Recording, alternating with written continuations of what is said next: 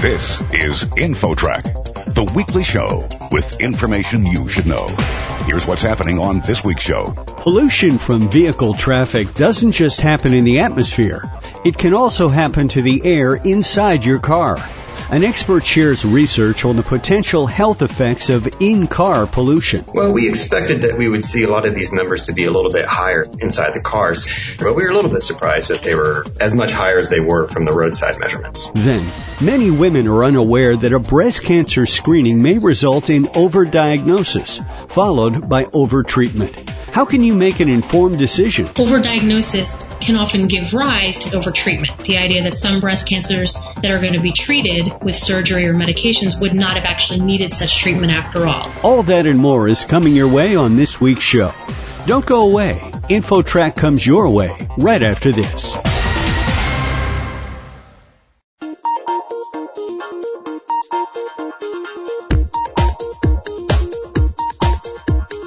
InfoTrack, the weekly show with information you should know. Here's your host, Chris Whitting. Measurements of vehicle pollution are usually made with roadside sensors. But now a study has been made of the pollution levels inside vehicles. InfoTrack's Roy Mackey has the story. Roy? Thanks, Chris. Roby Greenwald is an assistant professor in the Division of Environmental Health at the School of Public Health at Georgia State University, and he was a co-author of the study. So, Dr. Greenwald, I understand that you took a look at the amount of pollution inside commuters' cars as they drove during rush hour? Yes, that is correct. We were measuring the amount of air pollution that people are exposed to while they're driving to work. So we were making these measurements inside the cars since that's where people are sitting when they're actually driving.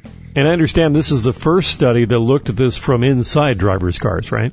Yeah, the more traditional approach has been to set up air quality monitors along the side of the roadways that, since you can run them 24 hours a day, you can get there and attend to the instruments without having to get into a car, things like that. It's a much easier way to do it, but nobody had ever actually looked at the difference between measuring it next to the roadway and actually being inside the car where people are sitting. So give us the results of what you found in terms of how much pollution people are exposed to as they drive to work.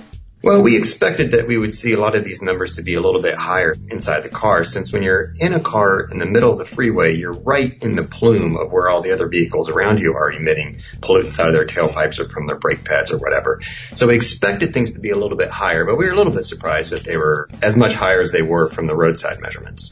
Can you give us some sort of quantification? How high are they? Are they what you would call dangerous levels?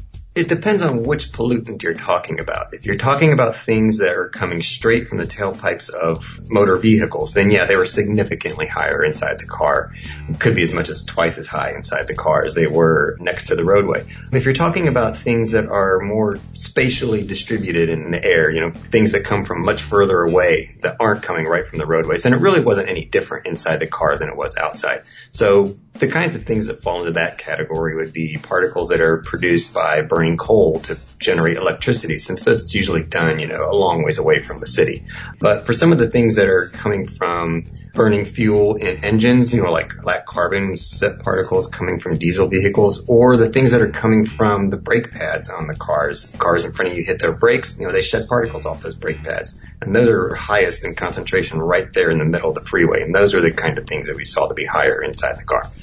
I know it's crossed my mind as I'm driving in heavy traffic that, maybe I'll keep my windows rolled up just because of all the pollution and so forth. But does it make any difference? It does make a difference, but the difference is probably not as big as you think it will be. It also depends on what kind of car you have, or really more specifically, how old your car is. The rubber seals around the doors and windows in your car tend to age over the course of a couple of years, and so they get a lot more leaks into them. So you might not necessarily notice that it's leaking. It's not like it's leaking water when it rains, but it'll allow a draft of air to get in pretty easily, especially when you're driving at a higher speed. And so we did a lot of measurements where we had the people in the cars roll their windows down and then put them back up again, every 15 minutes or so, and we would look at the differences when they did that. And on a new car, you could definitely see a difference when the windows are up and down. On some old cars, you really couldn't see a difference.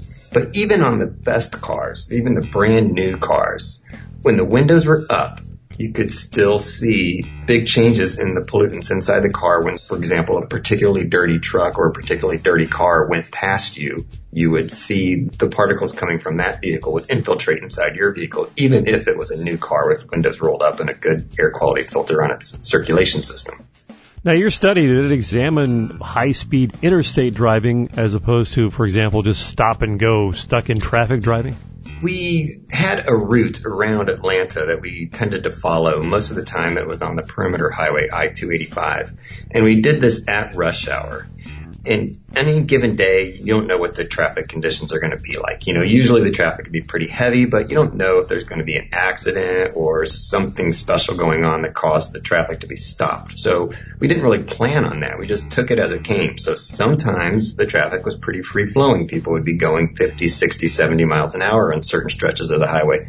Other times they'd be stuck in bumper-to-bumper traffic jams where everybody's just stopping and starting, a lot of idling cars, and we did see big differences in what kinds of air pollution is present on the highways under those different conditions. Yeah, can you describe that? Presumably, as you're driving high speed, it's not so bad? There are differences more complicated than just high speed. So how concentrated a lot of the different types of particles are depends on how many vehicles are around you as much as it does anything. So even at high speed, you can still have quite a few cars that are within the general vicinity of you. But the kinds of particles you saw would be a little bit different. For example, under conditions where people are having to use their brakes a lot, we would see a lot more of the particles that are generated by brake pads than you would from the particles that are coming from burning the fuel.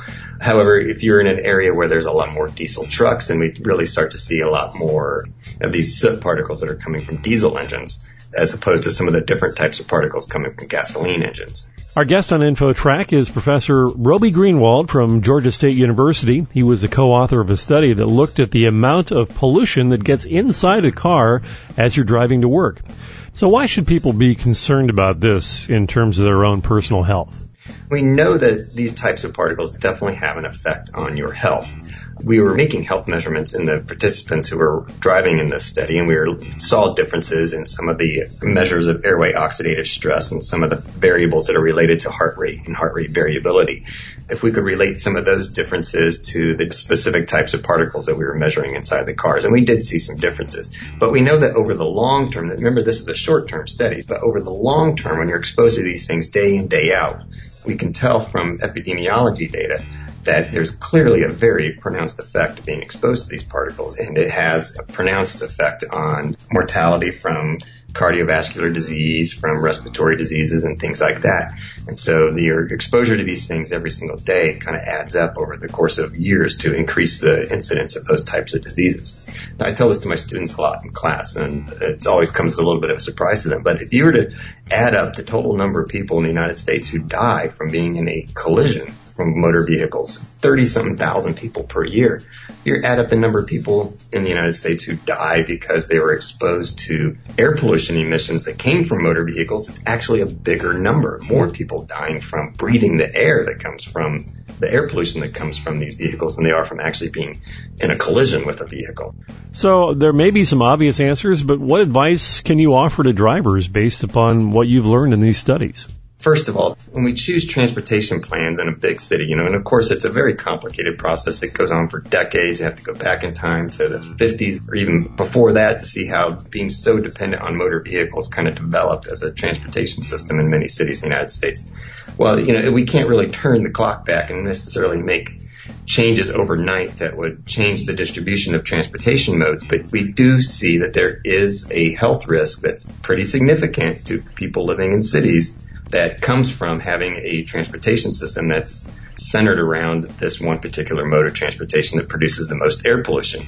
One recommendation I'd have to mention first is that, if we were to try to diversify our transportation system a little bit and reduce the number of vehicles on roadways, that would have a huge effect on this problem. But since that is a more complicated problem and it's beyond the ability of a single individual to actually make a change for themselves, if you're stuck having to drive to work, what can you do to reduce your exposure to these types of particles? Then the recommendation I'd make was, keep your windows up when you're on the highway. Use the recirculation setting on your air conditioner. If you have a good filter for your air conditioning in your car, make sure that filter is maintained and changed frequently, and that will reduce the number of particles that get inside the vehicle. But at the end of the day, there's not necessarily a lot that you can do that's within your power to do. Yeah, you still have to go to work at a certain time of day. That's when everybody else does. There will be a lot of cars on the road. There's not much you can do about that. Roby Greenwald, Assistant Professor in the Division of Environmental Health at the School of Public Health at Georgia State University. Thank you very much for sharing your results with us. Thank you. And for InfoTrack, I'm Roy Mackey. Next, surprising research on breast cancer screening and overdiagnosis. That story coming up. Stick around. There's more InfoTrack straight ahead.